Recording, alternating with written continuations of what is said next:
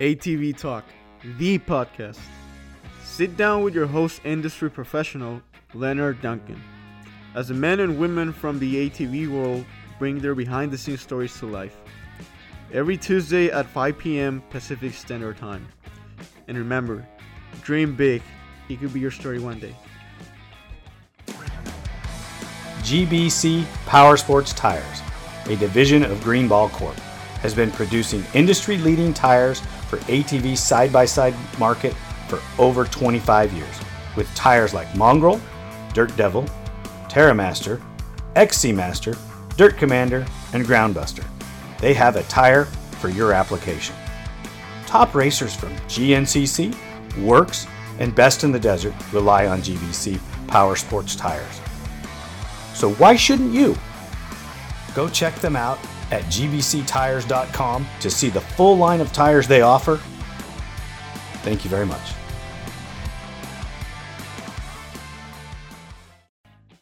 Tim Shellman, how are you, sir?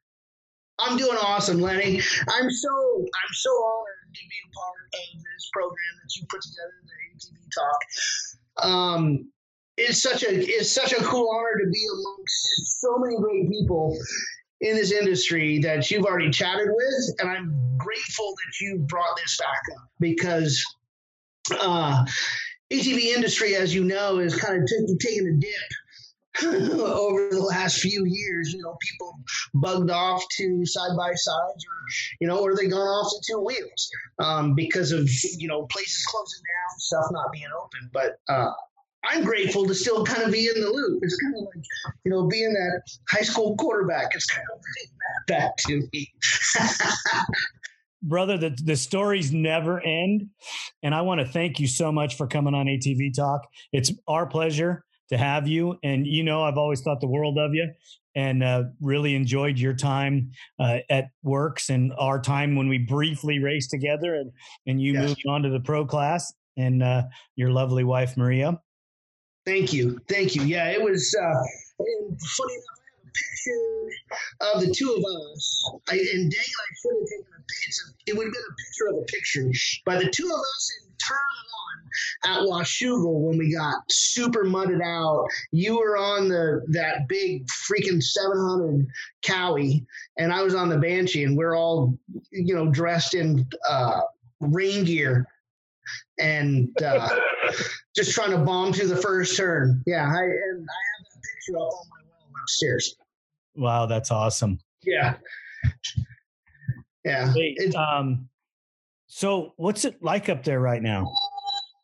As far as, that's a broad question. So up here, the weather's crappy. It's Seattle, so you get rain. Funny enough, I got a couple hours in between working, and I hopped on my practice quad. I went out and rode some today, only because I thought, you know what, I might as well do this because I love it so much. It's something that once you do it, it's tough to get out of it. It really is. And I have, fortunately enough, there's 6,000 acres of woods behind me that I've bombed through a ton of trails through and beat them all in. And I got to go out today. It was rainy and drizzling and I think 41 degrees. I don't care. I don't care. You know what? I'll take that over sand whoops any freaking day. I freaking hate sand whoops. Sand whoops can kiss my ass. This is a child-friendly show. They can still kiss my ass. I'm going to put a warning label on there. So you're meaning to tell me that you don't like places that have sand whoops? No, because I've never ridden there. So I'll go back a little bit, kind of like the history of how I started. Mesquite's not your favorite place? Oh, hell no. No, absolutely not. Absolutely. There's one section of Mesquite. I wish I could just cut the ribbon and just go back to the pitch. I hated Mesquite. I love the moto truck. The moto truck was a kick in the pants. I love jumping. I'll jump freaking anything, like a knucklehead. But I don't want to go through a bunch of sand whoops. And everybody I raced against just excelled in sand whoops. So, and that's what really kind of put the dagger in my heart a little bit more, because I was struggle city. Pismo was probably a fate worse than death. Is the sand whoops, that 11-mile course that we had that was completely whooped out from end to end, and that's all it was. It's so strange. I went and raced there before the Works race was there. Uh-huh. And it was like the Pismo Dune Fed. I can't remember what it was. And we had an hour-long moto there. Yeah. And no whoops. That was completely the opposite for our pro races that were there for 2 hours. It was unbelievable. I mean, it's just, I went out practice and I was like, this is going to be the coolest freaking thing I've ever done in my entire life. Got blowing up high on the big dunes and blowing the tops of the berms out. And, it was so awesome. And then get up on the line, we start, we make our super huge hook turn off to the right, and then all I could see was washboard as far as the eye could see. I'm like, this is going to be the most miserable 2 hours of my life. And now you'd almost lose a testicle to go do it again, wouldn't you?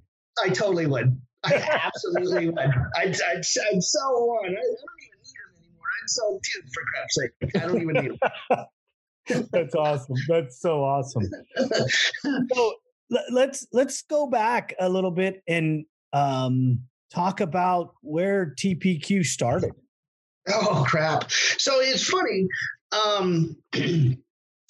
I started way late in life compared to most people that I was on the pro line with. I started. I was about 22, 23, and I got an ATC 200X. So we bought our first house at the age of 19, Maria and I. We were married at 19 also. Anyway, so at the age of 23, I needed to do something.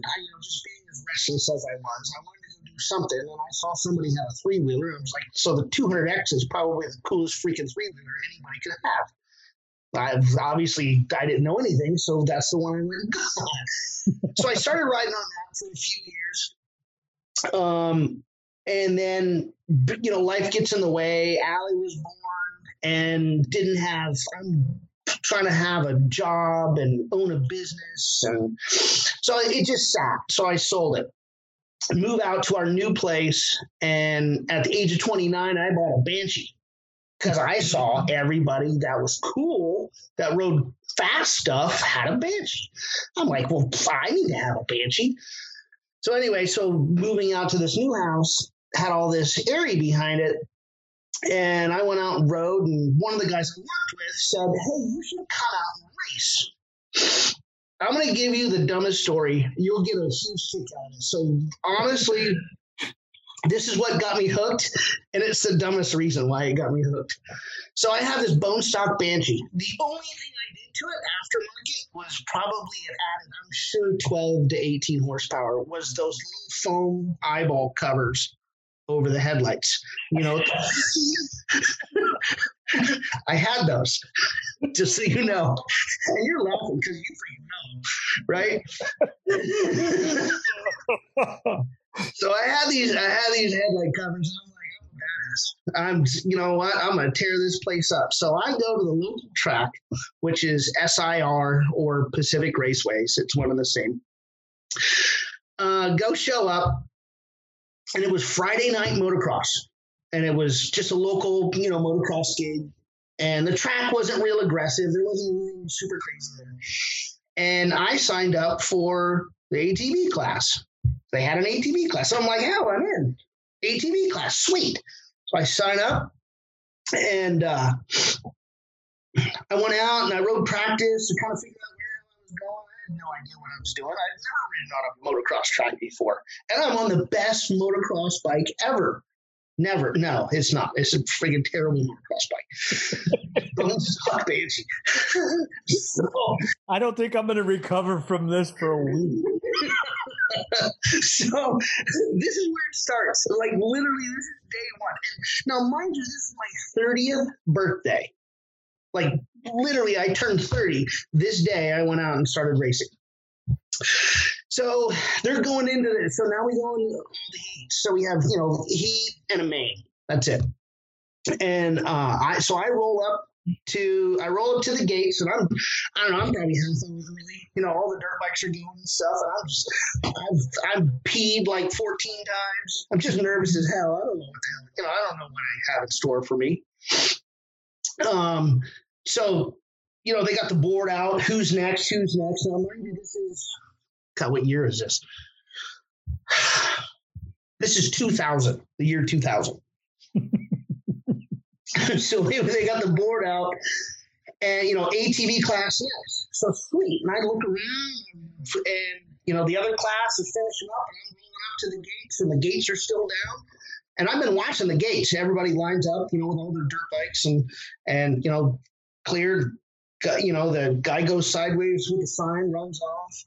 Gates drop, everybody takes off. So I've been watching. I'm like, I got this crap figured out. I'm gonna be the first dude in the first turn. I got it. I'm gonna pull a whole shot.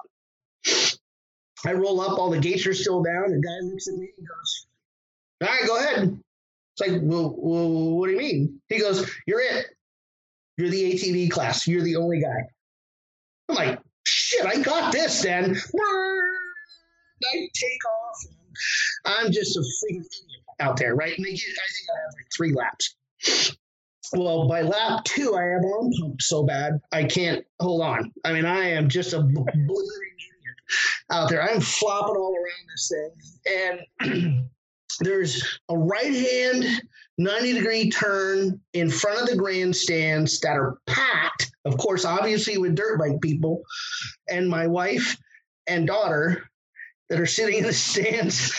That everybody's sitting in the stands heckling the quad guy because he's out there by himself, right? So I take the right-hand turn before the big tabletop finish line in front of the grandstands, and I stall it because I can't pull in the clutch. I got nothing. My hands are absolute stones. I stall it, and it's so quiet I can hear everybody go, "Oh." You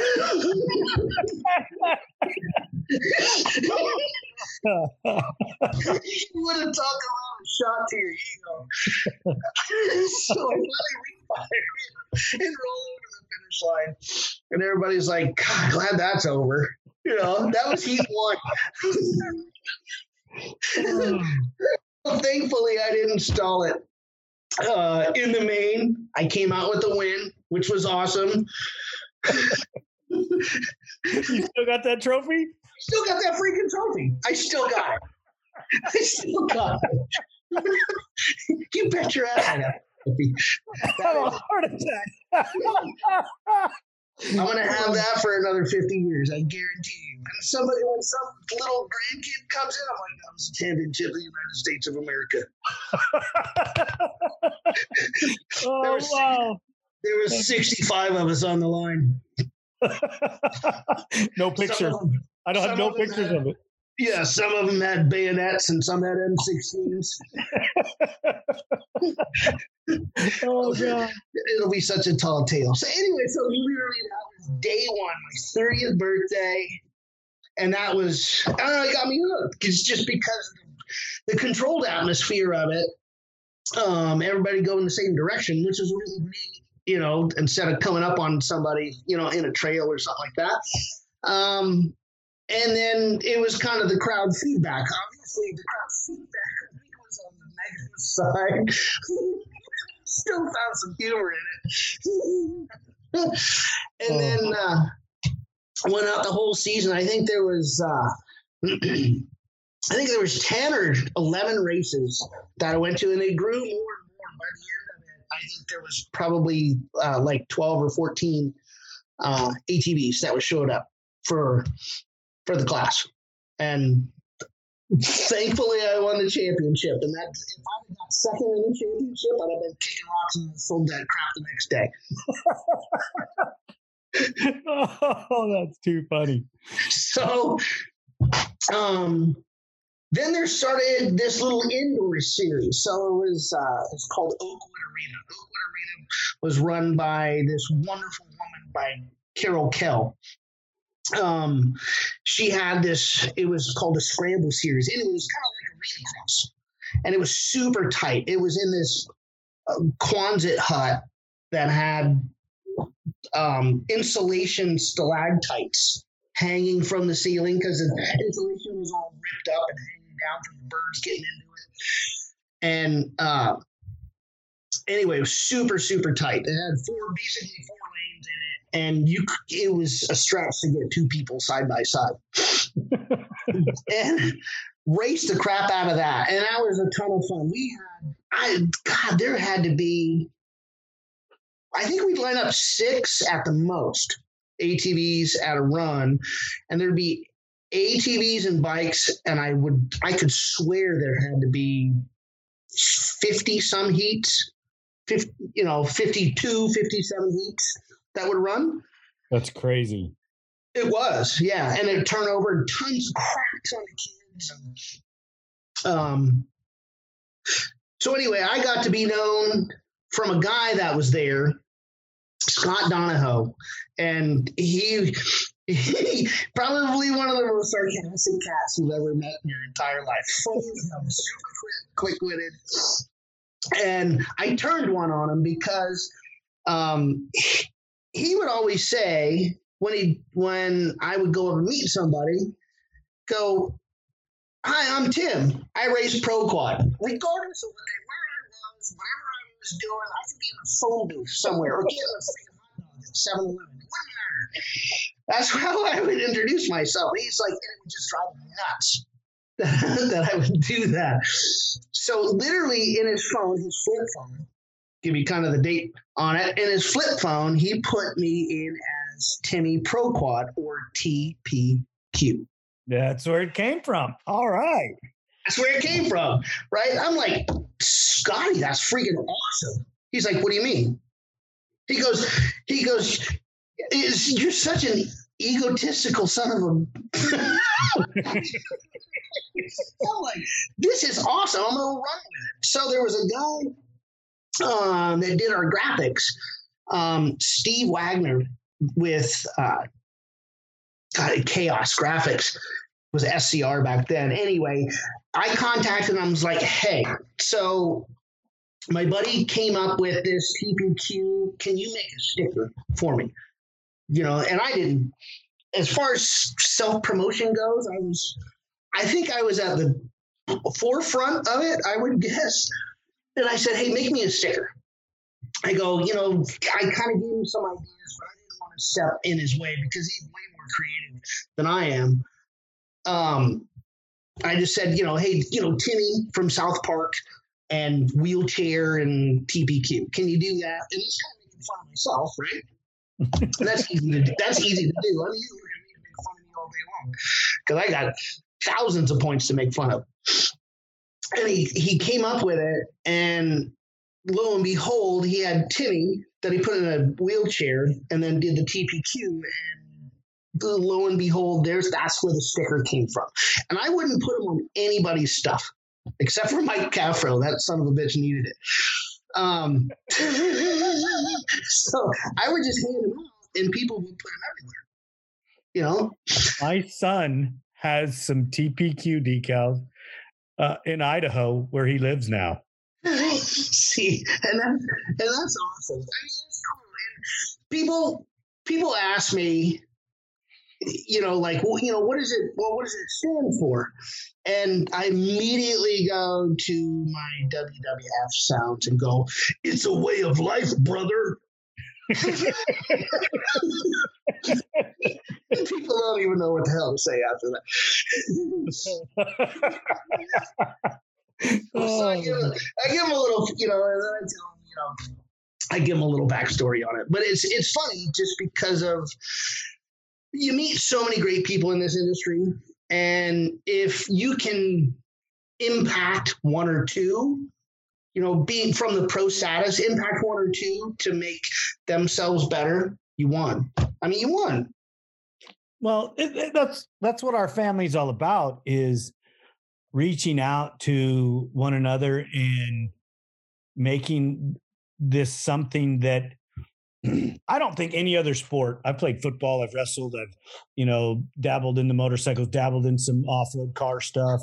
And I don't believe there's a better group or a better family environment than racing quads. And I've had some amazing friends that live all over the country, really all over the world. Mhm. And it's all because of ATV racing. I agree. I'm not as flamboyant as you are, but I try to be accessible and talk to people and enjoy it because our light shines so bright for such a short time. That's a great statement. That is a wonderful statement. Yeah, and you got to make sure you better do with it that's going to make a positive impact, right? Oh yeah, and that's what ATV Talk is. This isn't about me, and I say that all the time, and I have a media group that runs me, Right. And you know what that's all about because you do some stuff with announcing, and there's people that are telling you what you got to do and what you can't do. Right. Yep. Well, these three ladies, two of them are my daughters. One of them works for my daughter in Guadalajara. People have heard this story, but these three ladies pretty much are directing everything that I do. And so I may look like I'm driving the car. Yeah, I'm sitting in the back seat. You there yet? I gotta pee. We there yet? I love it because I love the stories and I love to reach out and talk to my friends. And I like to talk anyways, just like you do. Oh yeah. Absolutely. Yeah. I love talking to people because you run into some folks that are, people are kind of like, they're kind of shut off, they stand back, they got a little wall up in front of them. And I have like zero walls and I don't have any comfort zone. No boundaries either. No boundaries. Absolutely. I'll talk about anything. I got nothing to hide. My mom said, she always said, well, I hated going to school. Absolutely hated school. And I got my way through it only because of, I don't even know how the hell I got through it, but I got through it. And she goes, the only reason why you go to school is because that's where your best audience is.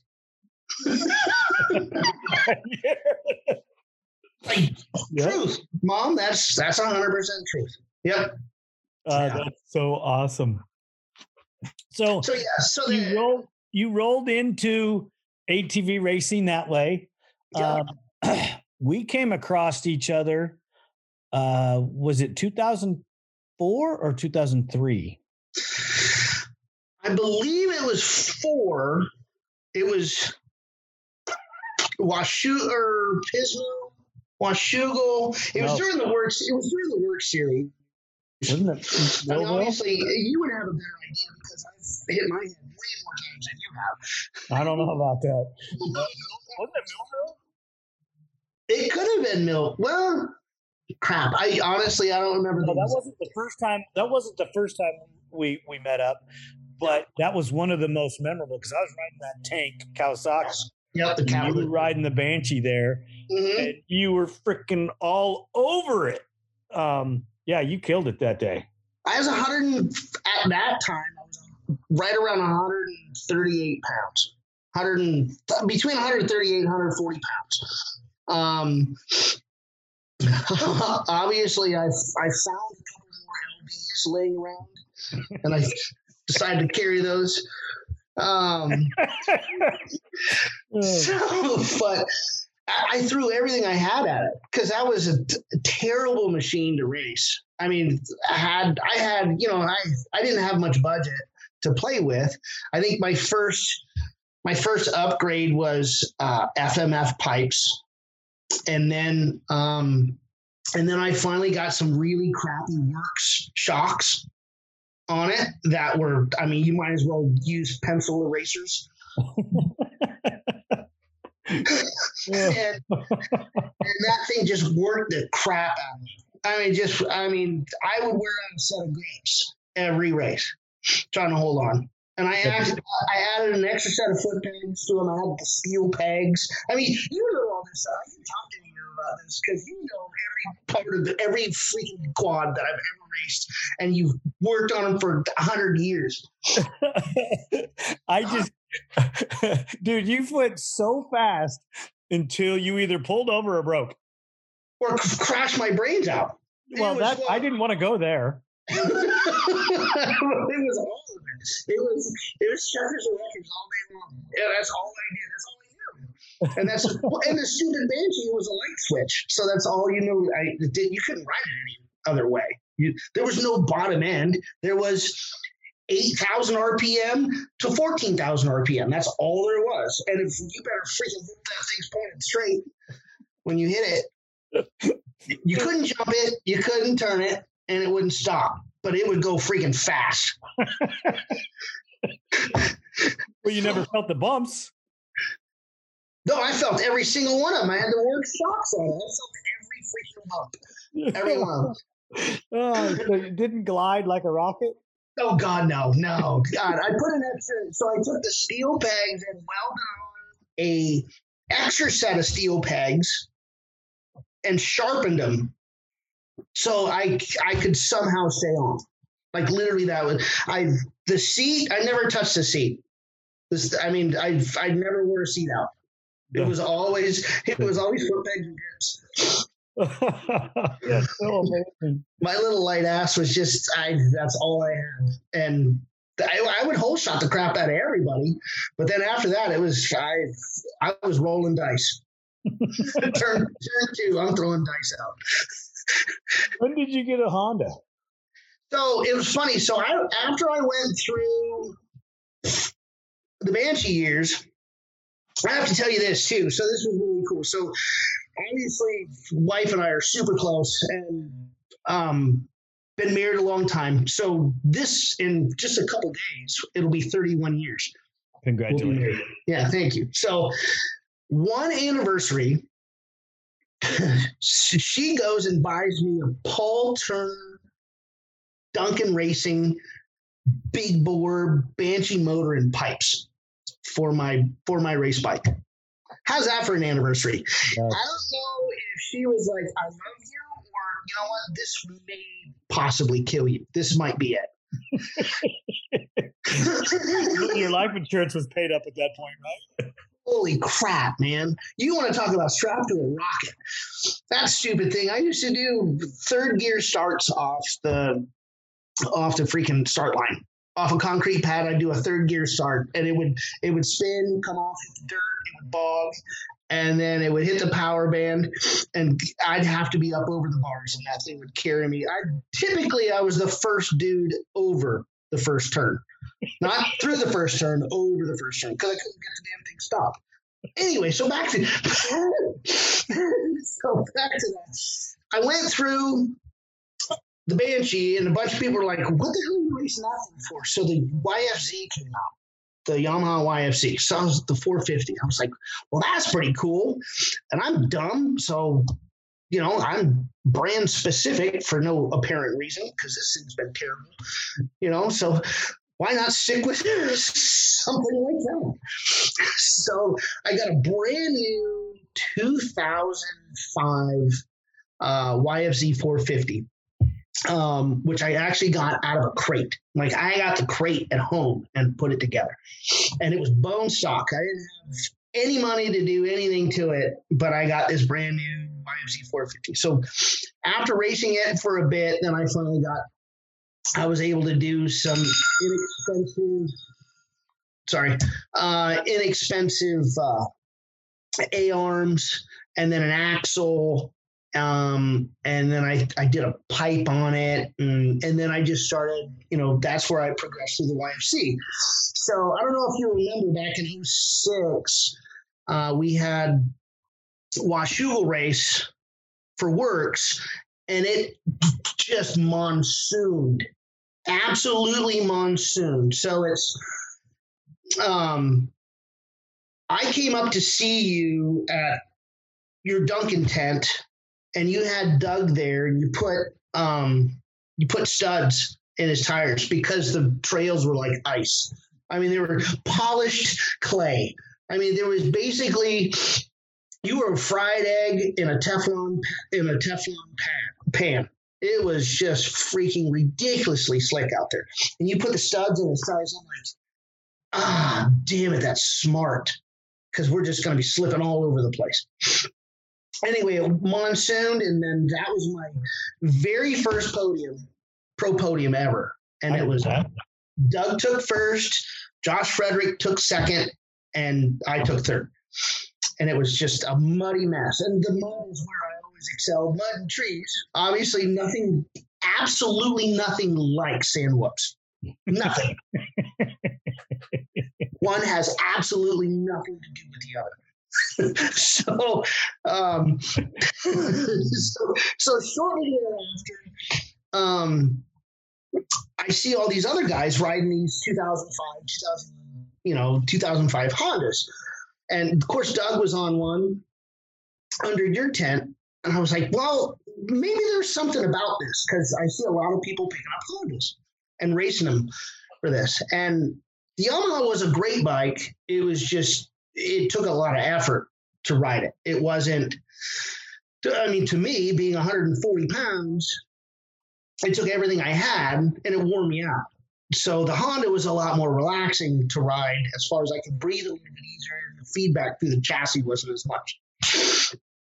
And then I got some cool sponsorships after that, and it helped pick up. I mean, obviously, I got to race under your tent, which was a huge highlight.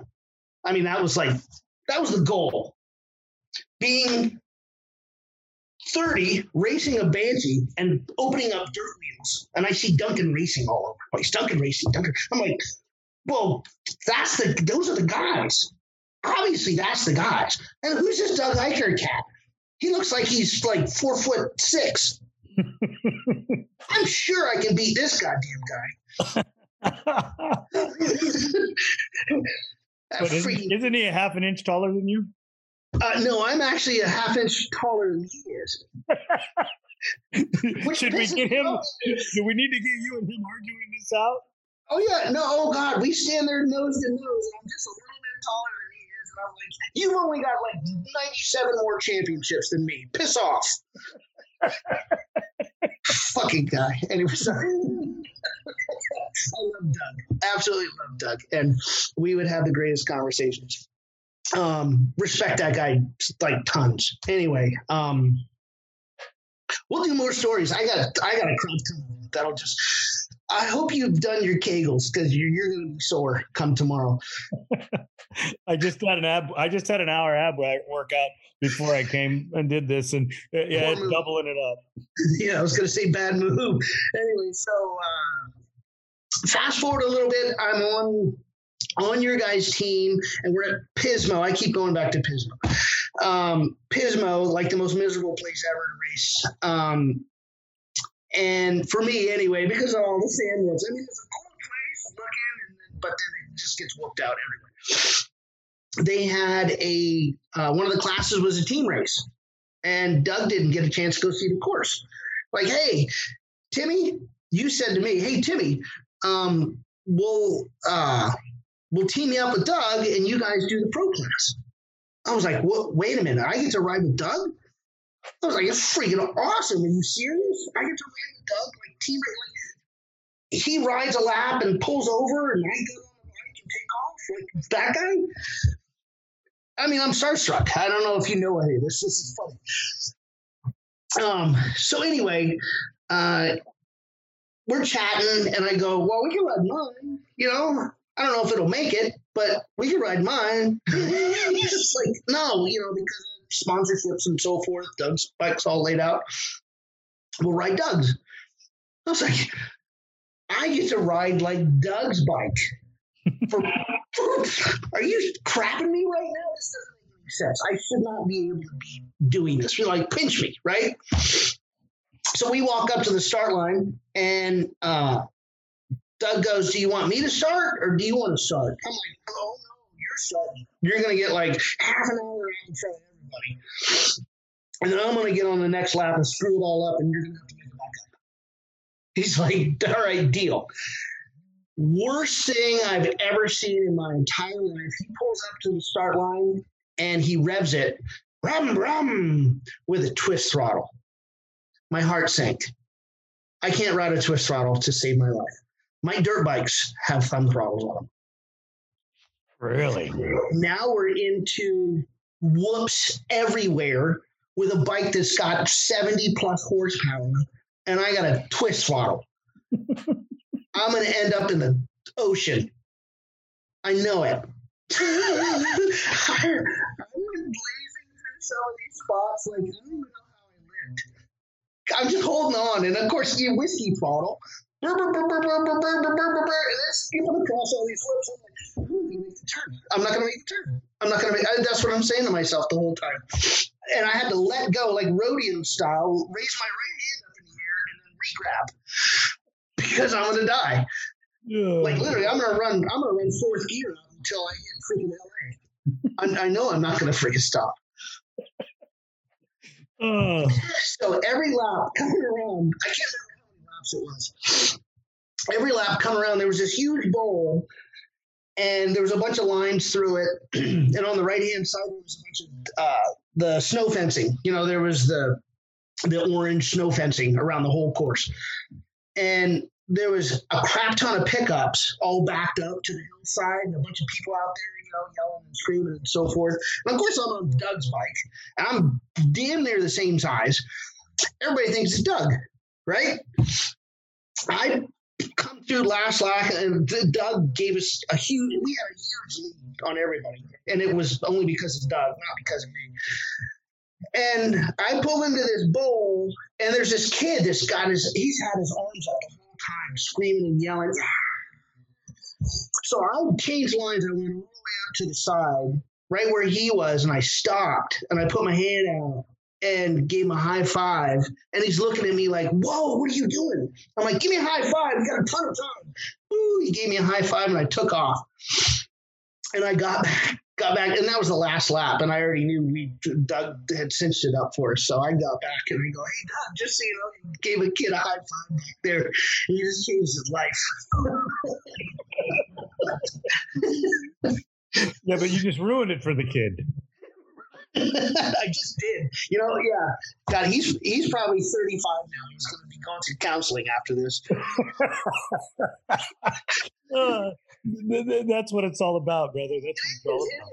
I always say the kids were always such the big thing for me because it's the future of the sport, and they're so impressionable. They're looking up to you, whether you realize or not. They're watching every step you make. They're watching every word you say, you know, how you approach people. They're watching everything. They're watching everything. So I tried to make it the best of my ability to be the absolute most outgoing, positive person there. And you were. You definitely were. You were a crowd favorite. Thank you. It wasn't a photographer I never disliked, just so you know. And they love taking pictures of you because you always gave them something. I had to give them something, man. They're out there working too, right? Hey, you got to tell me this one. We're in Havasu. Okay. Parade lap. Water jump. Yep. What happened? Oh. Havasu had my number every time I went. And and of course, you know, sand whoops. And it's a 3.5 mile freaking fishbowl of sand whoops. You would turn so tight you'd see your own rear number plate. Like everywhere. That's how freaking tight that course is. I'm exaggerating, but that's how tight it is. So we go out, and I love the lagoon jump because it would separate the men from the boys kind of thing. If you didn't point and shoot commit, it was bad. It was a bad deal. It was a bad deal. So parade lap, turn, clutch second gear at the top, get the power down, lean back into it, spin. Just never got traction all the way out. It was all freshly groomed. spun all the way off. Came up short and blow out my left ACL. Oh. On the parade lap. So I'm like, I heard it pop because I already did my right a couple of years back. So I already knew what it was, the big pop, and then it's kind of flopping around down there. I'm like, dag nabbit. I mean, it's a parade lap. You don't get any points for a parade lap. What the hell? Right? So I go back up top, I line up, and I look at Maria. Maria comes over to me. It's like, everything good? I'm like, no. She's like, what do you mean? You look fine? She's like, no, I blew my left knee out. She's like, dumbass. Yes. You knew this going in like 25 years ago. All right. I was dumbass. I should have that on the back of my jersey. It's just dumbass. It's like, fine. I'm like, you know what? I don't care. I'm just, you know what? I'm here. We got all our crap here. I'm going to race. And you know what? We're about, 5 minutes out before the gate drops. I'm going. Dead engine start. I'm on a kicker. And Homer drops the flag. I fire my bike up. I take the whole shot right out in front of Josh Frederick is right behind me, J. Fred. So we go into turn one. I hook it and then jump. There's a huge double coming out of turn one. Hook it and then turn left, and there's a huge step over triple that they had. And it's like a fourth gear hit, and hit that big fourth gear hit, and everybody was standing down on the start line and everything, and video and pictures and so forth. And I got up over that big triple and turned back around and looked at J. Fred, gave him a big look back right over that thing. And I was like, it's only going to be seconds before you get around me, but dang it, I need this piece for my life and my history right now. So it only took a few corners, and then he got by me. He was a phenomenal rider, just a beast of a human. But I had that little glimpse, a little tiny glimpse, and I rode it out. I rode the rest of the 2 hours. I don't even know where I finished. Didn't care, but I finished. And then went to the hospital. That was another round. So that was the hamster got me with my finger. Took my finger off down on the beach. Oh, really? That was first lap. Got another great start. I was out in second, and for some reason I was able to get out of the hole pretty good on the kickers. Recluse clutch probably had everything to do with it. I'd hold the throttle at about a quarter, sitting there, and have the Recluse clutch little trigger pulled in because I did other goofy crap because I had the rear handbrake. I didn't have a foot brake. So I had the rear handbrake and front brake. I had no foot brake. So there's a little trigger. It looks like, I'm sure you've seen it. It looks like a hot start trigger. Had it in and about quarter throttle, kick it, and it fires immediately, and then you just wide open and kick the clutch out, and off he went. Sometimes it worked. Sometimes I'd kick 15 times. Stupid Hondas. Anyway, get into lap one, through the moto, and then drop down the hillside, get onto the beach, and I picked up a stick that went in between the engine case and the shift lever and wedged me into second gear. And I couldn't upshift going down the beach, and obviously you're like fourth gear by the time you hit the big ski jump on the beach. And I look down, and there it is. Of course, I don't run a sprocket guard. Nobody runs a sprocket guard. So I reached down to grab the stick to pull it out, and I hit a whoop, and the stick pushed my hand into the countershaft sprocket and took my middle finger off. Oh. So when it went around one rotation, I already knew what happened because I was like, that was stupid. I always think it's stupid. I always think it's stupid after the fact. I should think it's stupid prior to. Right? It's a disconnect. Anyway, so it goes around the sprocket and takes the end of my middle finger off, and it's still wadded up in the glove kind of half hanging on there. And I take my left hand and I put it in my right armpit. Because now I got guys just roosting the crap out of me. I got sand blowing into my face and so forth. So I got to keep all the dirt out of it. At least I had that much foresight. Tucked it up in my armpit and ran around the rest of the course. I went to the medic. I didn't jump course or anything. I went all the way through, went through the transponder, went over to the medic. Guy's like, "What's up?" And I hold my hand up, and he's like, "Holy shit." Like, it's fine. It's cool, man. Just, hey, do me a favor. Cut the glove off. Put the glove and the finger in a bag of ice for me. And I need a rubber glove. I need a rubber glove, or give me 2 rubber gloves and electrical tape. He's like, okay. So I take electrical tape and I tape the crap out of it in between the fingers and whatever, around my wrist. And by this time, Maria's coming up. She's like, "What's going on?" I go, "Hold on to that bag that he's going to give you." She's like, "Okay." So by this time, it's about an hour and a half left. And I go, finished the race. And by this time, the whole right rubber glove is completely full of blood. You got your heart racing. There's no pressure on it. It's just like full idiot move. I pull back up to the finish line. There's a couple pictures online that had me sitting at the finish line with my hand out and the rubber glove on, and blood all coming out of the glove all down on my arm. And a couple guys were doing interviews from Dirt Wheels and other guys. I was like, well, I'll just tell them about what happened. So Joe Colombero, one of the coolest cats you ever met, that was part of the news crew that would come down and do bits, and he was part of Dirt Bike Magazine and so forth. Joe Colombero is an ex-Navy SEAL, and the guy's in phenomenal shape. I mean, just built like a stack of bricks. And we've known Joe for quite a while, and because he does photography, obviously I know him, shooting on the race course, first guys I get to meet. So I'm like, I'm sitting there, and Rhea's like, she fires up the rental car to take me off to the hospital.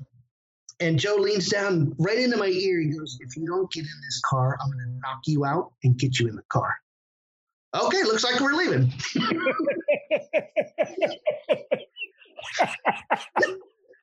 Oh, you got to love that, right? Oh, my God. Yeah. I mean, just a great dude. Yeah.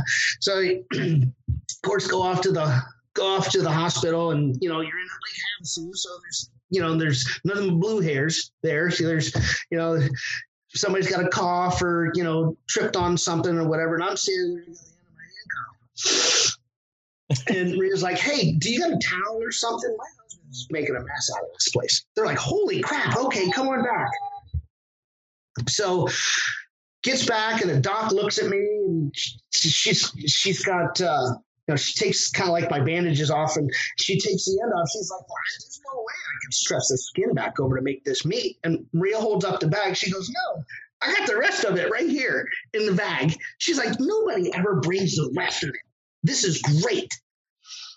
So sure enough, I met Dilaudid that day. Oh boy.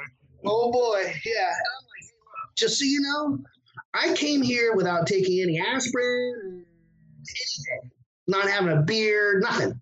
And, it hurts, but it's not, I'm not dying over here. So just so you know, you need to give me a proper amount of medication to cover the pain, because I know you're going to do some dumb crap on the end of my finger. And guess where all the nerves are? End of my freaking finger, right? When you touch something to feel what it is, you touch it with the end of your finger. Oh. Exactly. So, well, she's got it off, and she goes, "Well, here." She gives me a shot. I'm like, "Well, that's not really wrong." It was like somebody just hit the freaking pause button on me. So I'm sitting there, and Maria's got, Maria's sitting there. She's like, "Oh, I want to watch and look and stuff." She goes, "Oh my goodness, is that the bone?" She goes, "Yeah, that's the bone sticking out." She goes, and Maria grabs a pair of the tweezers, and she goes right on the end of it. Like, is that like to make the tweezers go bing in the end of the bone on my finger? You know what? I don't care how much Dilaudid you have on board. That shit is. You woke up, huh? Oh, it totally woke me up. So anyway, the doc wound up sewing the finger back on, and it grew back. I mean, she did an excellent job. I mean, huge props to that doc.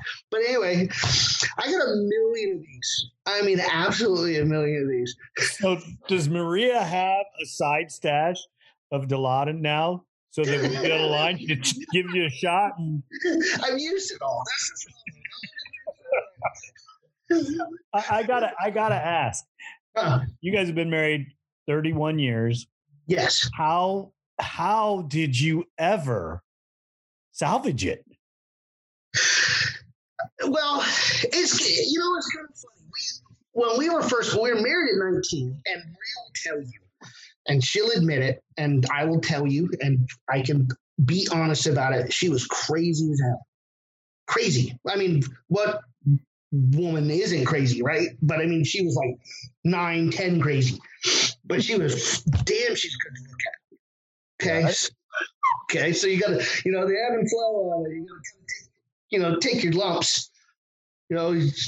Anyway, she I was always a hardworking guy. That's all I knew. Just work hard. My parents taught me to work hard. If you want anything, you gotta work hard for it. So that's all I knew. So I just worked and worked and worked and worked and worked. Well, she toughed it out for a long time to see that I'm not out, being, gallivanting around or being some dumbass. I'm just working. I got my head down. I'm working 18 hours a day, just trying to provide a household because we just got a brand new house. It was, we were 19. It was $85,000 and the interest rate was 12.5%. Ouch. Yeah. Business. And yeah, ouch is right. Yeah, that was. So we were house broke like crazy. So all I knew how to do was work.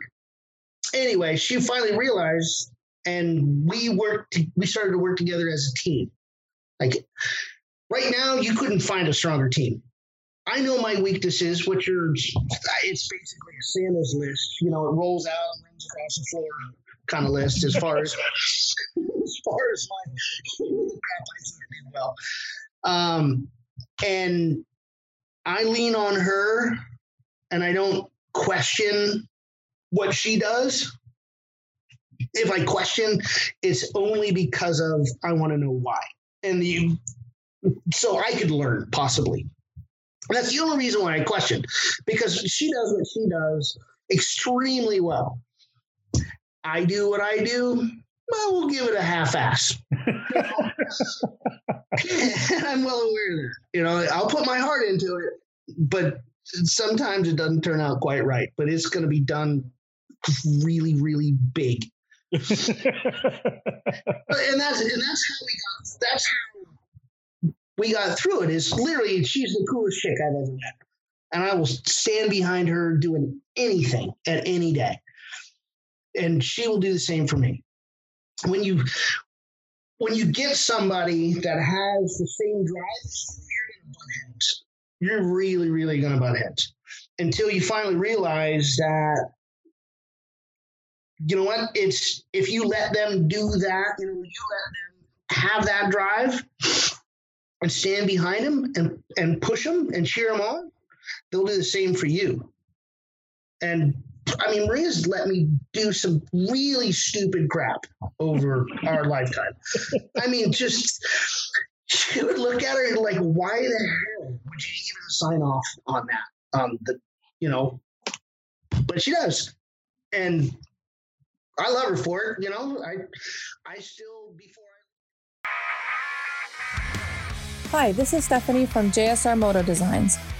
JSR Moto Design specializes in replacement Nerf bar nets for all makes and models that can be fully customizable to your needs. Our custom apparel can be specifically designed for your race team. We can help make what you wear personal on and off the track, including embroidered or printed hoodies, jackets, t-shirts, hats, jersey lettering, butt patches, and more. Check us out at jsrmotodesigns.com or find us on Facebook and Instagram.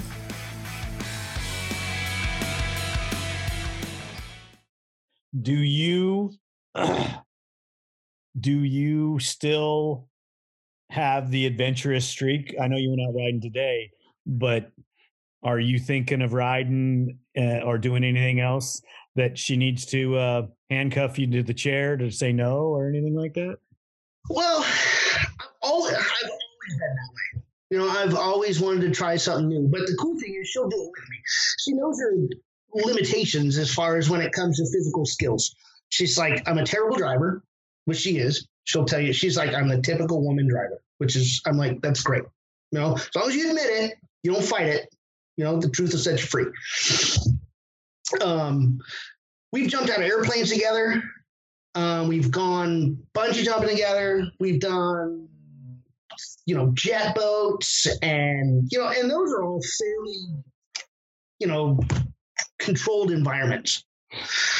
As far as the checklist of dumb stuff to do, there's a line that came from Kurt Caselli, who I got to interview multiple times through works. One of the lines that he used to say that really hits me to heart is, go scare yourself every day. Scare yourself. Not like, ooh, you know, like, oh, that could have been something. No, like, you know, that tingle? You're like, oh shit, that could have been it. You know, like, oh, that was almost it. You know, you get the tingle and the shiver. I try to do that. And that's, you know, that keeps the alive button at 100%. You're alive. You're doing something like, ooh. Yeah. I hate that feeling. Oh, really? And I live for it. I'm like, you know, whether. Well, you know what? I test ride a lot of bikes, and I would have to say about every fourth test ride, there's an unalive moment right there. You know, it slid just a little too close to the shed, or you know, I didn't get it slowed down before the street, and right. You know, you've ridden enough to know. Yeah, and it's not just riding; it's like everyday stuff. Being in, you know, having our construction business for so long, you got a 30-foot ladder stood up there, and you're reaching out a little bit further than you should, and the ladder shifts like 2 feet across the wall. Yeah, that's that moment. Yeah. Yeah, you're all the way at the top of the ladder, and the you can see there's a skid mark that goes 2 feet, you know, from point A to point B, and it goes, and you're, you know, you're 30 feet off the ground. You're probably not going to do real good when you hit the ground from there. Regardless of how much cat you think you have in you, you're probably not going to land on your feet really well. Right. Yeah. So it is that stuff, you know, it's, I don't know. I look for adventure, and I love to feel alive. Most of all, I love people. I love people and interacting with people. You know, the funny stories I have they all have something to do with somebody else. You know, because I get the bulk of the story is with other people. You know, I'm not there by myself or doing something. I did this great thing. I've never done a great thing. I've done stuff, but I've had great people around me. I disagree with you. Really? I think that what you bring to an event when you are the guy behind the mic is a great thing, because you are entertaining. You make it bigger than it is. You make it not about you, but about the individual, and you know how to talk to that individual to make their day. And that's something huge. I appreciate that. So don't sell yourself short, because there are people out there. I've been doing this a long time, and I've seen a lot of different things, and I've seen a lot of different people behind the mic, and genuine people that are genuine are hard to find. And you genuinely care about those individuals. You may have only met that kid or that guy or that lady for that moment in time, but you're 100% theirs for that moment. I agree with that 100%. So this is my mentality over it. I do have a huge ego. That's a big surprise, right? But with that being said, when you are given a huge responsibility to entertain people when you're the announcer.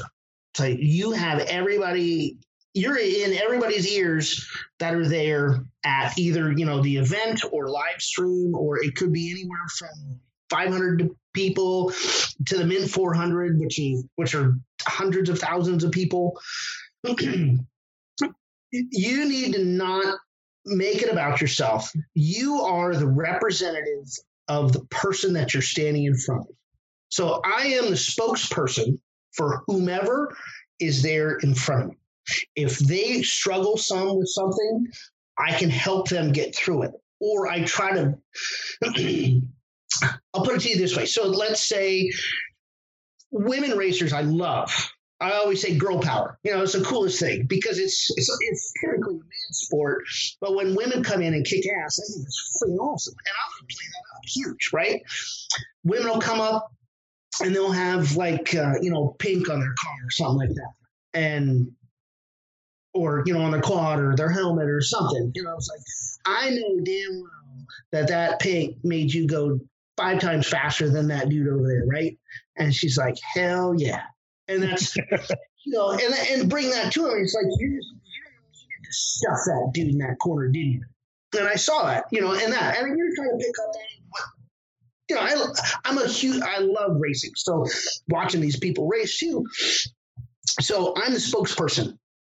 I'm basically the voice and the promoter of the person I'm standing with. It's not about me. Nobody gives a shit about me. I'm just a voice box, right? If I'm talking about me all the time, about how cool I am, people just shut off.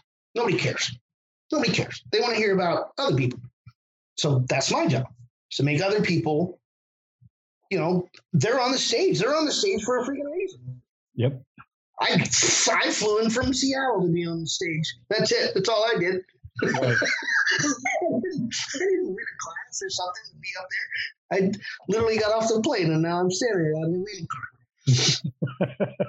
card. So that's my job. I need to promote other people. And I know there's quite a few that struggle, being in front of the mic, it's intimidating, standing in front of that many people and talking, I try to help make it easier for them. It's fun. And that's me promoting other people. It's probably the coolest job ever. I kind of agree. You're doing it right. You're doing it right now. Yeah, exactly. And yeah. I've talked to a ton of different people, and everybody has something to offer.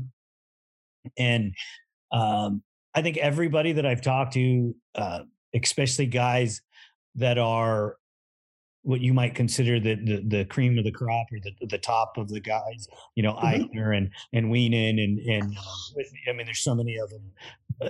Those guys are humble to the point of fault. Yes. But they have so many championships and so many accolades to their name. I understand why they're humble. Yes. And you get to talk to, like I talked to Tori. Right. She's won 2 works titles. She doesn't even realize the impact that she has on the young ladies in the world by what she's doing.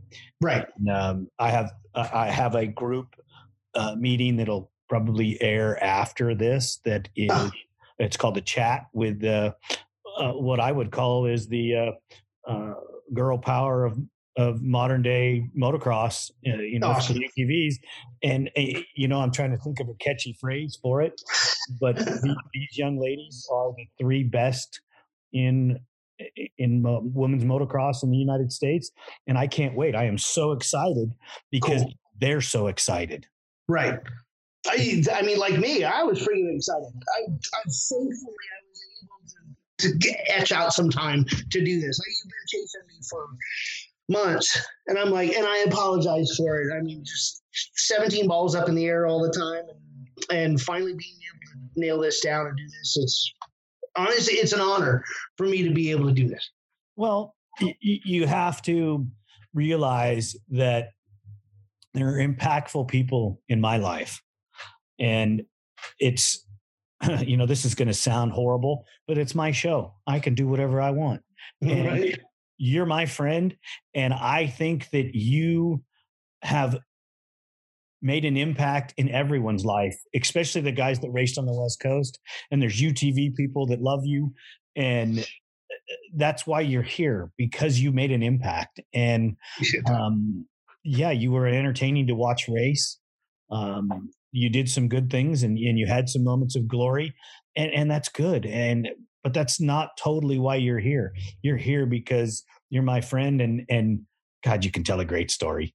I am animated. It's funny too, because if you put that same finger cutoff story in front of somebody else, or it happened to somebody else, which I'm sure it has. I don't know if anybody's that stupid, but if somebody else had that story, would it be the same? Would it have the same laugh? Like, oh crap, man, my finger doesn't work quite as well as it should now, and then looking for a sympathy card. I'm not looking for a sympathy card. I'm looking for a freaking laugh, because this crap's funny, right? It's all funny. I'm still alive. I'm still kind of walking.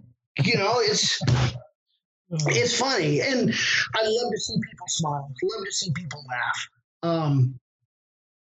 And that's what keeps driving me, is as far as they keep, people keep hiring me to show up and announce. It's like, this is awesome. I love it. I get to go all over the country and go announce. That's awesome. It's so much fun, and it's being with other people, but it's the promotion of the people. Right. And you have to do a quick kind of a psychiatric evaluation of somebody within 15 to 20 seconds, which route you're going to go as far as how you're going to interview them. Right. That's fun for me too, because I got to kind of figure it out. And if I screw it up, everybody knows I screwed it up. Like everybody, not like, oh, it was in that was just in a text message. No, everybody that's standing there knew I screwed it up. A kid comes across the line, and this was in UTV championships. Kid comes across the line, he gets out, or this kid gets out of the car, long hair, so forth, and the kid's probably, I don't know, maybe 8, and probably never cut their hair, right? And it's all curly and stuff like that.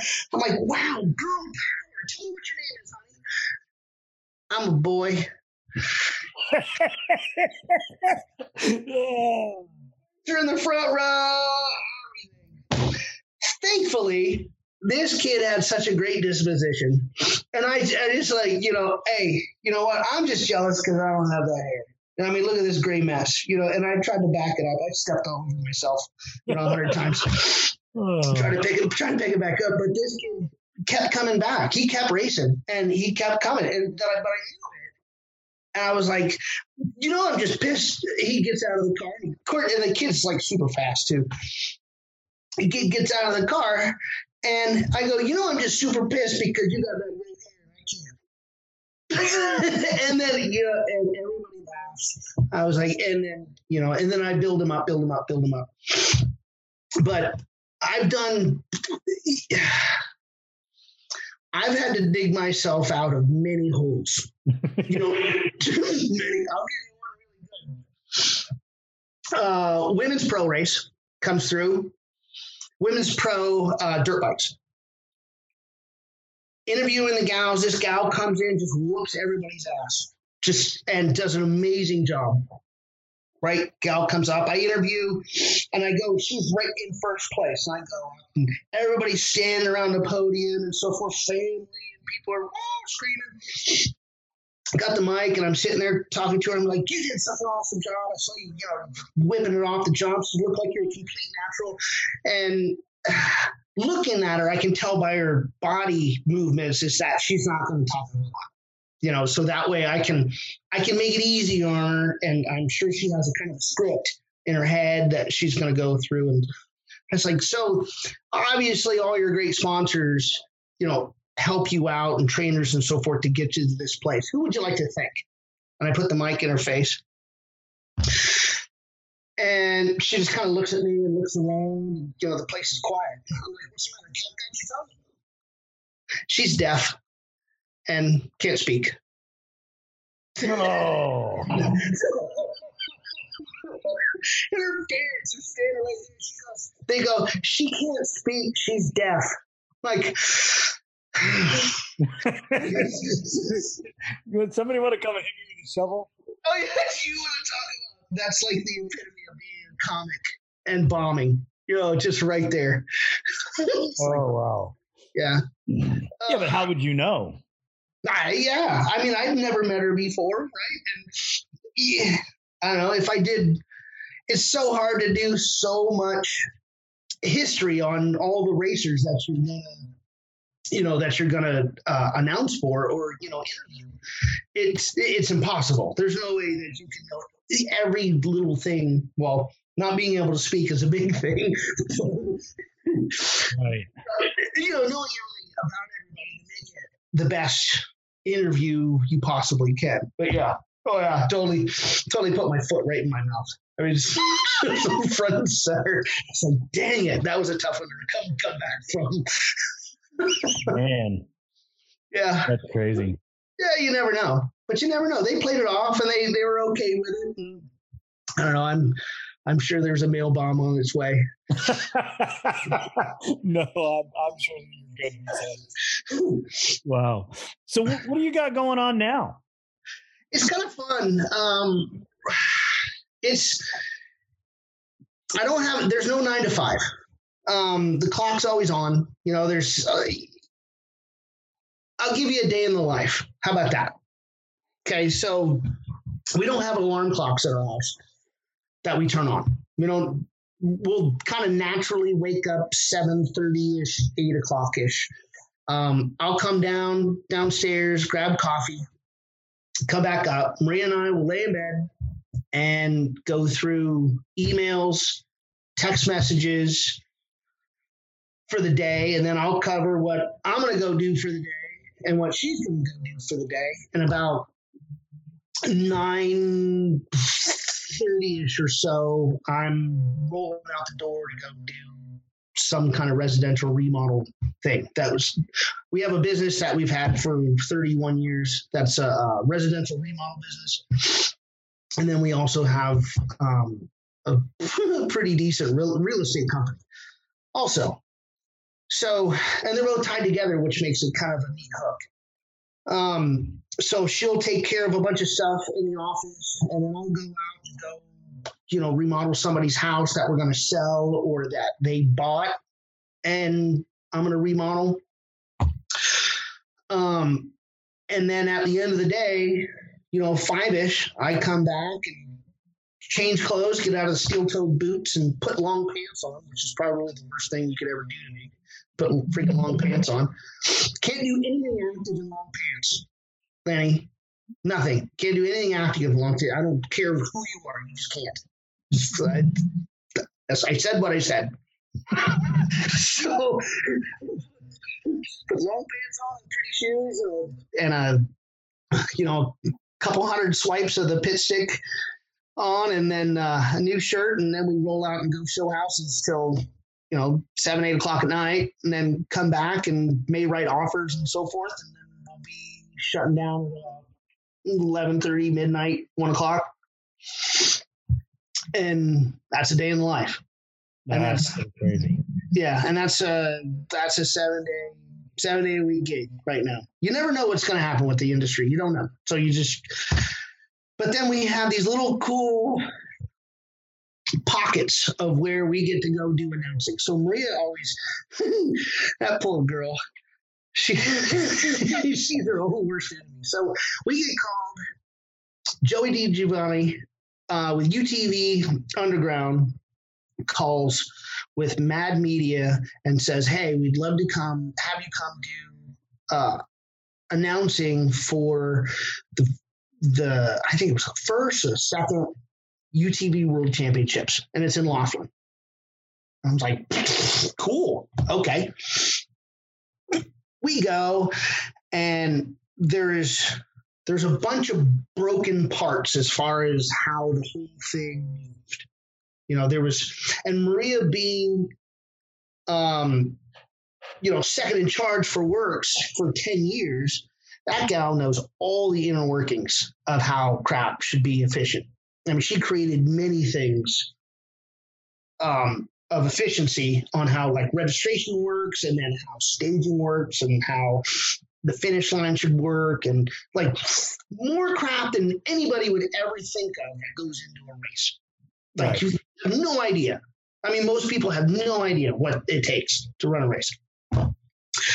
So anyway, we're there for the day before registration and so forth, and she's looking around. She goes, if you even 1 second tell somebody about who I am, I'm going to cut your throat. It's like, what do you mean? I mean, these people are struggling over here. You know how to. She's like, I'll punch you right in the. I was like, okay, oh, all right, okay. And then all of a sudden she pipes up and says, hey, if this was like this would help out. And we're walking past the registration line, which is like 3 miles long. It's like this clunky thing. And they're like, hey, Maria, did you come to, quicken all this, help all this stuff up? And we're walking with Joey and Matt and Josh Martelli. Like, how do they know you? What are they? And she's like, don't worry about it. Nope, I'm nobody. Poor girl. And then all of a sudden now we go together. We've always gone together. So if I get hired for an announcing gig, we always go together. I'm like, you know what? I'm at a point in my life where I get to take the coolest chick ever with me, and we're going to go together. Now, I'm not doing this crap by myself. There's no point in it. So, you got to take your boss with you, right? Well, yeah, she's the cat wrangler, Right. right? Production manager, cat wrangler. I mean, you've seen me. I'm like, You'd never make it there if it wasn't for her. oh no, I'd still be in the airport right now. Like, Which still, part do I go? where do I go? I was like, why are more money Taco Bell's calling me? They're like, yeah, I don't know what the hell I'm doing. I'm still in the same underwear. I'm not meaning. I just know your wife, and I know how organized she is. And, Oh yeah. and It takes a village to get this whole crap show on the move, just so you know. Well, you've seen it firsthand. oh, totally. I mean, I was there when she was running the show, and it was clockwork. And since you guys left, I don't think it's been the same. I mean, I haven't been there since 19 myself, but I don't think it's the same. And there's nothing against Mr. Perry. I think his organization is trying to be doing the best he can, and it does pretty good. But when the other show was being ran, I don't think it was ever the same after you guys left.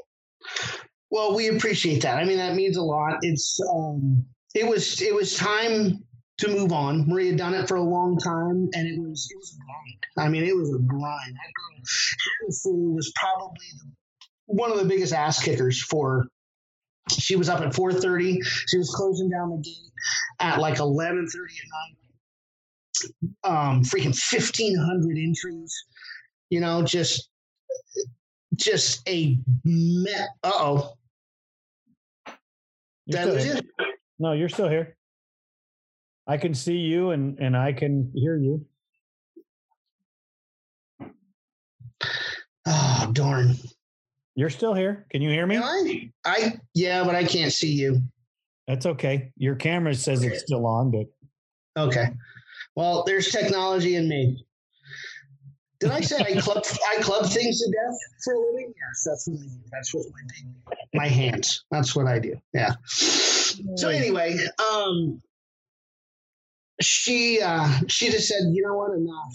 I just can't take it anymore. I just want to take a break. It's like, you know what, girl, if you want to take a break.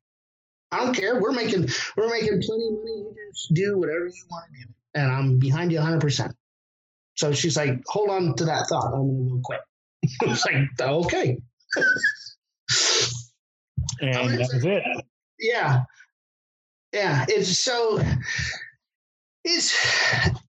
So she had a few years off, and then just kind of got to regroup some and do whatever in the heck she wanted to do. And she got to play a lot of golf, which is cool. She loves golf. I hate it, can't stand it. Just drives me absolutely nuts. Can't do it. But she loves it. So I take along of a fifth of whiskey and I get through it. She pours you in the car when it's over, right? Oh yeah, totally. Yeah. She doesn't let me push the, oh, there we go. Got it. Look at that technology. I found it. Come on. Sorry. She loves to play golf, so we go play golf. She's let me do so many dumb things and stand behind me for so many years that why wouldn't I? Just like, you know what, girl, you just go do whatever she wants to do. So she took, I think, 4 years off. And then we were at a party and it was like a barbecue. And one of the people there was a real estate agent. This very smooth talking Texan that was part of the family. And he was a real estate agent. He goes, you know what? You guys would absolutely kill it at real estate. You should do that. She's like, I'll give it a shot. And here we are, 6.5 years later. Yeah, she's doing pretty good. Does she only let you talk to the clients occasionally, or are you one of them? That's so. This is the funny dynamic. I mean, because you respect. This is kind of like, well, this is how we work. It's not how every couple works, but this is how we work. And I know my strengths, and she knows her strengths, and we play off both of them, and together we make basically an invincible couple. One individual, we make an invincible person. She does all the paperwork, obviously, because my crayons are just about out. And when did you learn how to read? She has to read it to me. I haven't learned how to read. She does all the paperwork, all the scheduling, and there's a bunch of other backside stuff to real estate that I won't bore you with, but honestly, that I couldn't explain it well enough because I don't know it as well as she does. My job is to take kind of the lead as far as talking to the clients. I'm a pretty good talker. And then also, like, you want to buy a house. So Lenny wants to go buy a house, we go look at the house. I go walk through the house and go, yep, this has been done by DIY. This is terrible work, and this has leaked once before, and this and that, or this thing's a complete cream puff, and we should make an offer on it right now. So we go into that, and then I talk with the other agents, and then that's where I do all the negotiations. So I negotiate, and then once we get under contract and all the negotiations are done, I back out. Oh yeah, I back out because I don't even need to get in the way anymore because I'm just going to screw up. So I step back, and then Maria takes the helm. She's like, okay, appraisal comes in here and this and that and this, and she gets it all dialed out. And she's like, got all this organization stuff, and I just fly out. I'm like, do these shoes match his pants? No, honey, go change. No, they don't. And you might want to put on the same pair of shoes, not two different ones. The ones I laid out for you by the bed? Right. Oh. Yeah. See, the biggest pisser nowadays is that I'm so thick, I can't fit in Garanimals anymore. I'd match up the little gorilla with the gorilla on the pants or the shirt. I can't do that anymore. Oh. Let's get a little family personal here. How's your baby girl? Allie. So Allie's awesome. She's married now, which is like, it blows my mind. She's 25 and married, right? She is the general manager at a Planet Fitness. Nice. She tried to do real estate for a bit. She goes, you fools are always working. I want time off. I just want to I want to have some downtime. And you get every minute of every day you guys are working. Well, yeah, well, I don't know anything about it. But so she went off a different route. Her husband, Tristan, we call him Trisket. Great guy, freaking great guy. And what's really funny, he's a lot like me. So she's like, God, Dad, she goes, I married my freaking dad. He's just like me. He's a total knucklehead, which is awesome. he's like, see the bicep I just grew today? Look at that. It's grew. That's dumb crap I would do all the time. But he'd run out in front of her and grab the door, while she walked out the door and pick stuff up for her and hold, get the car door and let her speak first. And it's pretty cool. That's awesome. It's pretty cool. So she's general manager of Planet Fitness now. She's just nailed it down. I think it's going to be like in a day or two. She gets the whole place. That's going to be her show, and it has nothing to do with anything that we had any influence over, because of who we are. Is we try to help out and push out. Hey, we know these people. Hey, we know these people. Hey, we know these people. She's like, stop. I want to do it on my own. I'm like, cool. But I know these people too. What do you mean? I want to help. I want to freaking help. Just stand back. Just let me do it. It's like, cool. All right. Hold my beer, Dad. Hold my beer, Dad. Watch this. I mean, she was always way more sensible than me. I mean, she's a lot like her mother, which is good. Thank God, right? Thank God. She wouldn't have a chance in hell if she was like me. She raced a bit. She did pretty well. Did. Yes. So her very first race was, she just turned 6. And she raced on a little LT50, the little 2-stroker, and had it pinned the whole time, motor around the track, and then she moved up, and she got on a Raptor 250 for a little bit and raced in the men's B class on a Raptor 250 and smoked a ton of dudes doing that, and just made me giggle. I just stand back and cry and clap. It was so freaking cool. And then moved up the ranks, and we'll flash back a little bit.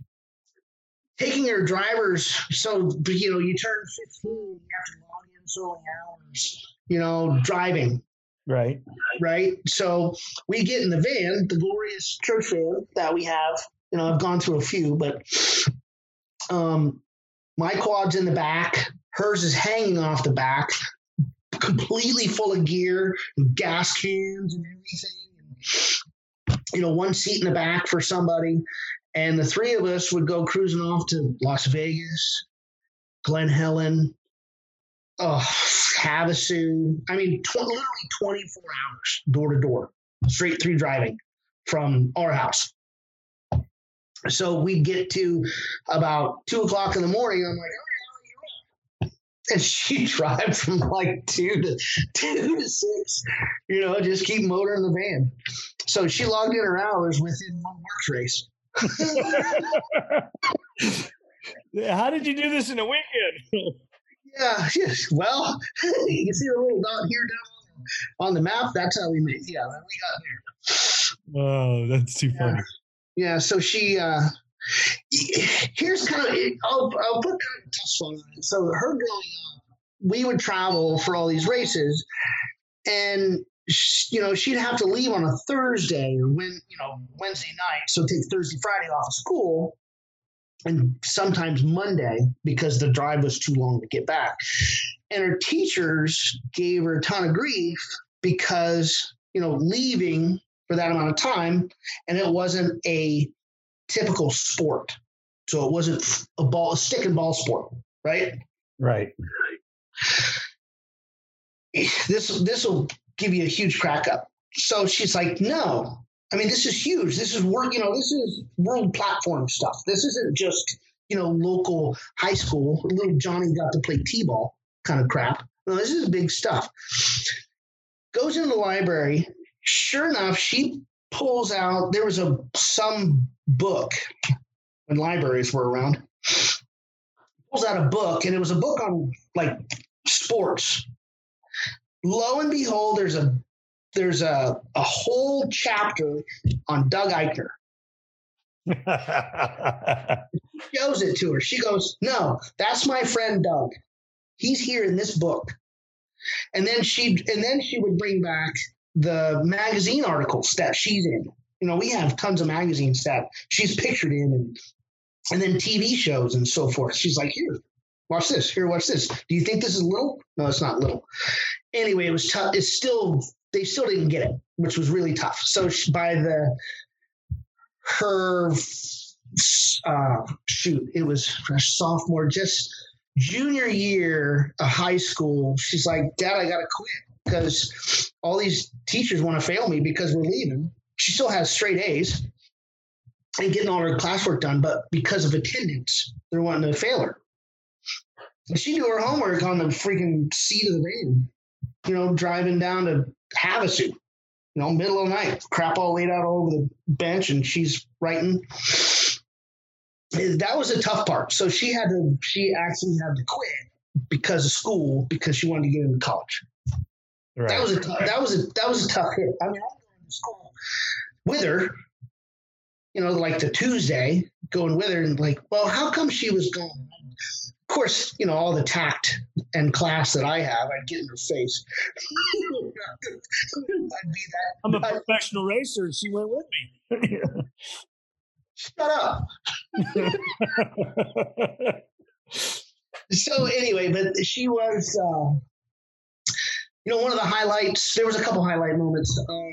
She was the youngest girl ever to qualify for Pro-Am class, and this is when she had to go through men's A class and then open A class, and she qualified high enough within those two races to race on Sunday. And she was 16 on a YFZ 450. And that was the first race we got to race together at Speed World in Phoenix. That's awesome. Oh, it was cool as hell.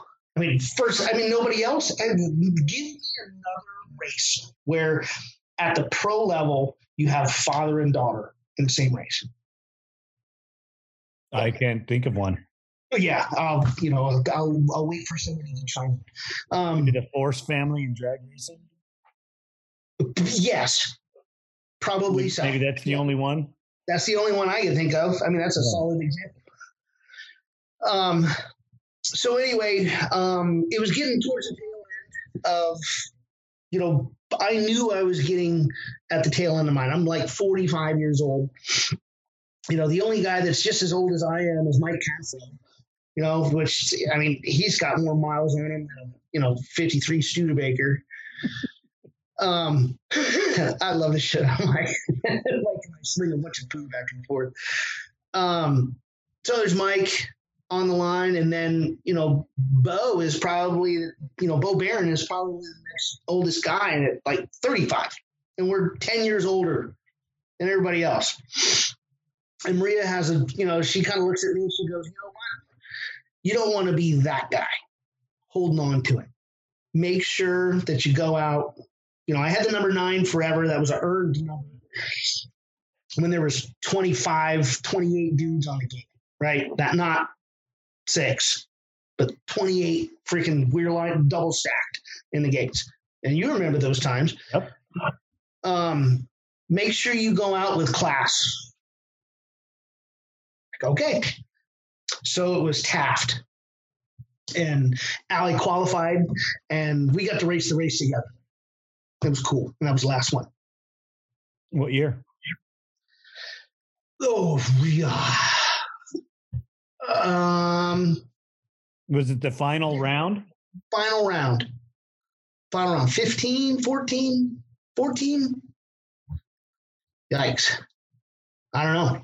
I'd have to look it up. I'd have to look up the year. I don't remember the exact year because it was all a blur going through that. I had no idea what year it was. I was just like head down. I mean, literally get off work, load the van, I pull the tools out of the van, I wouldn't be able to practice all week or anything or all month. Basically my practice was practice at the racetrack or training. Unload all the tools and crap out of the van, throw all the quads and gear in, and then literally take off. That was what we did because we loved it. We loved the people, loved the atmosphere. And that's what it's all about, is the love of the sport, man. It is, and that's why we did it.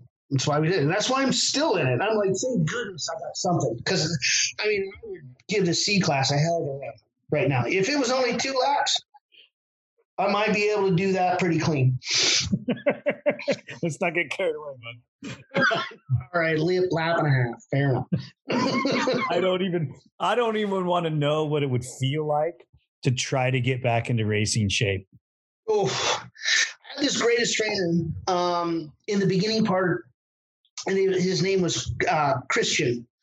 And Christian had Moto X Nutrition. And Christian was this big, huge bodybuilder guy and just the nicest guy. He's like, Timmy, I'm going to help you out and get you trained. So, you're more fit. It's like, awesome.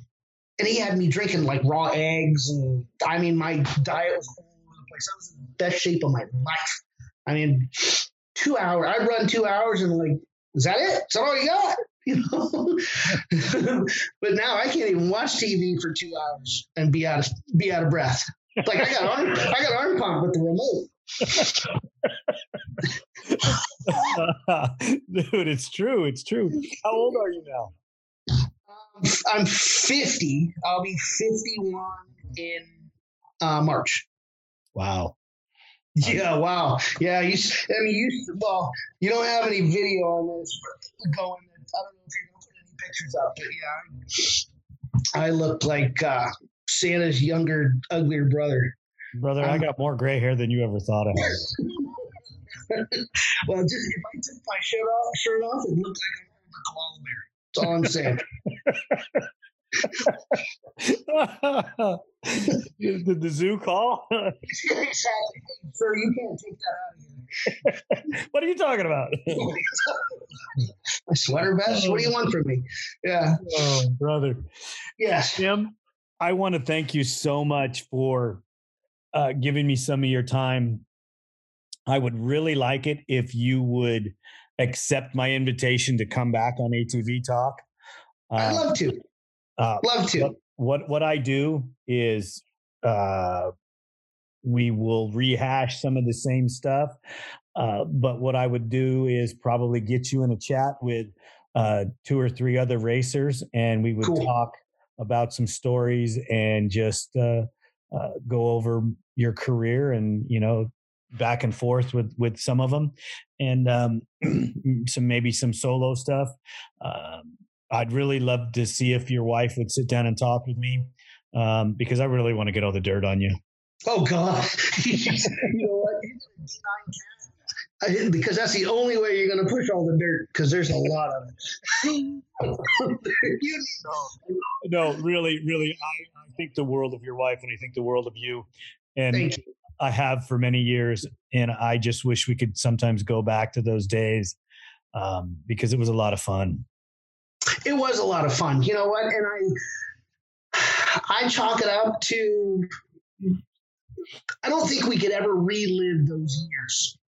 Those years were put in that point in time for a reason. Now it's time to put in something new, and like what you're doing right now, which is phenomenal. And I love you for this. Absolutely love it. I've always had the greatest respect for you. You always look in the beginning part of the races. I'll give you my perspective, because there's always 2 sides, right? My perspective, you looked at me like you're just a hack. You're just going to come out here and crash my pro racer Doug, because you're just going to blow a corner and be some dumbass, overjump something, or just do something stupid. Like you're the guy I need to put a freaking orange cone in front of. That's how I kind of looked at you as you were looking at me. And but I respected the crap out of you. I mean, you had multiple championship winning crews, and of course all the greatest engine building and parts and so forth. So here comes this knucklehead, running around with my hair on fire. That's what it was like, man. That's what it was like. But it was fun. I mean, It was we loved having you around and enjoyed it immensely, I don't think that you ever ran into him. No, he ran over me a couple times. Well, because I was in the way. And I would have done the same thing, but I was never as fast as he was, so I get it. He ran over me in opposite. As a matter of fact, I was trying to get out of his way, and he was on the Polaris.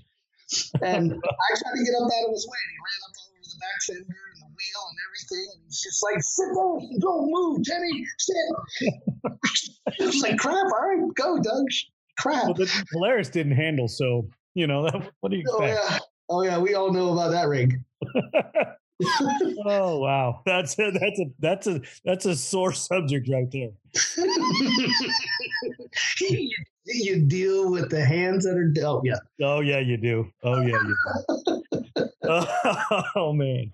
So just so you know, I got another 10 hours of freaking material. If you want me to come back again, I'd love to. Lenny. Totally love to. I will. I will. Let's just stay in touch. And I will need some things from you. Cool. I go through this whole spiel at the end of every show. Yep. I will be in touch with some things that I need from you. And cool. It's pretty simple. And I'm going to just dying to see what you come up with in your intro videos for your episode. Oh goodness. Just so you know, while I was out riding today, I already came up with a good one. All right. Well, don't blow it. Don't blow it.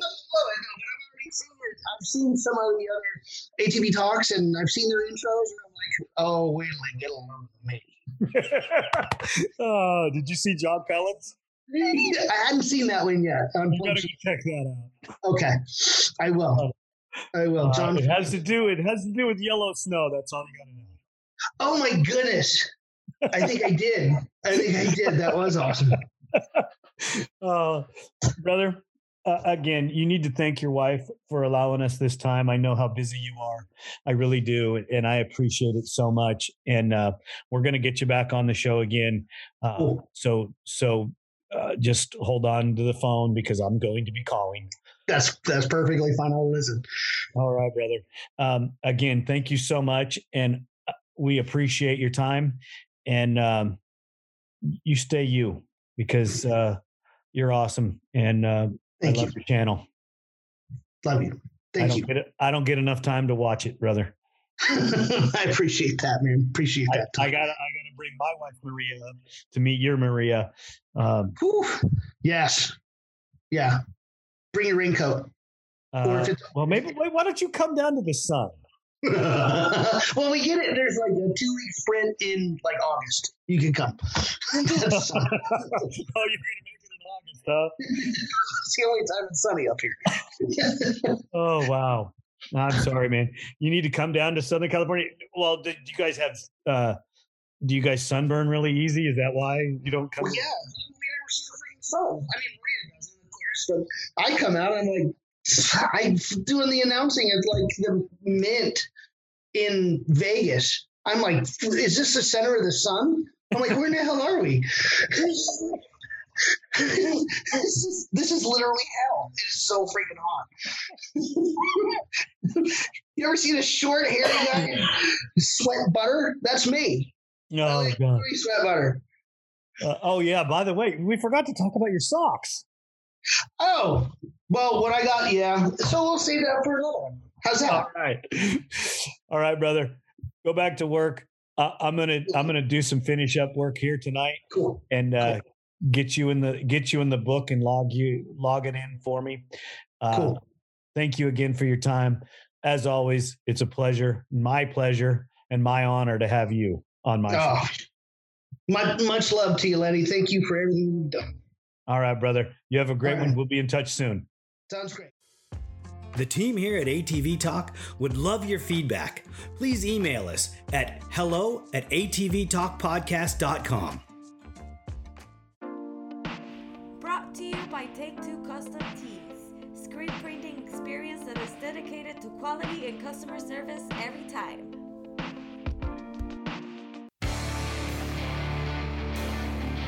San Diego's Body Evolution and Wellness Center, with over 17 years experience. Dr. Heidi looking out after all your chiropractic needs, and Coach PJ looking out after all your fitness needs. Visit our website, www.bodyevolution.org, or call for an appointment, 619-987-8875. Duncan Technologies International. More than 33 years in the industry building racing programs and ATVs around the world. We build winners. Thank you for listening. We hope you enjoyed the episode. If you did, don't forget to rate us on all available platforms and share us with your loved ones. Follow us on Instagram and Facebook for more ATV Talk news. See you next time.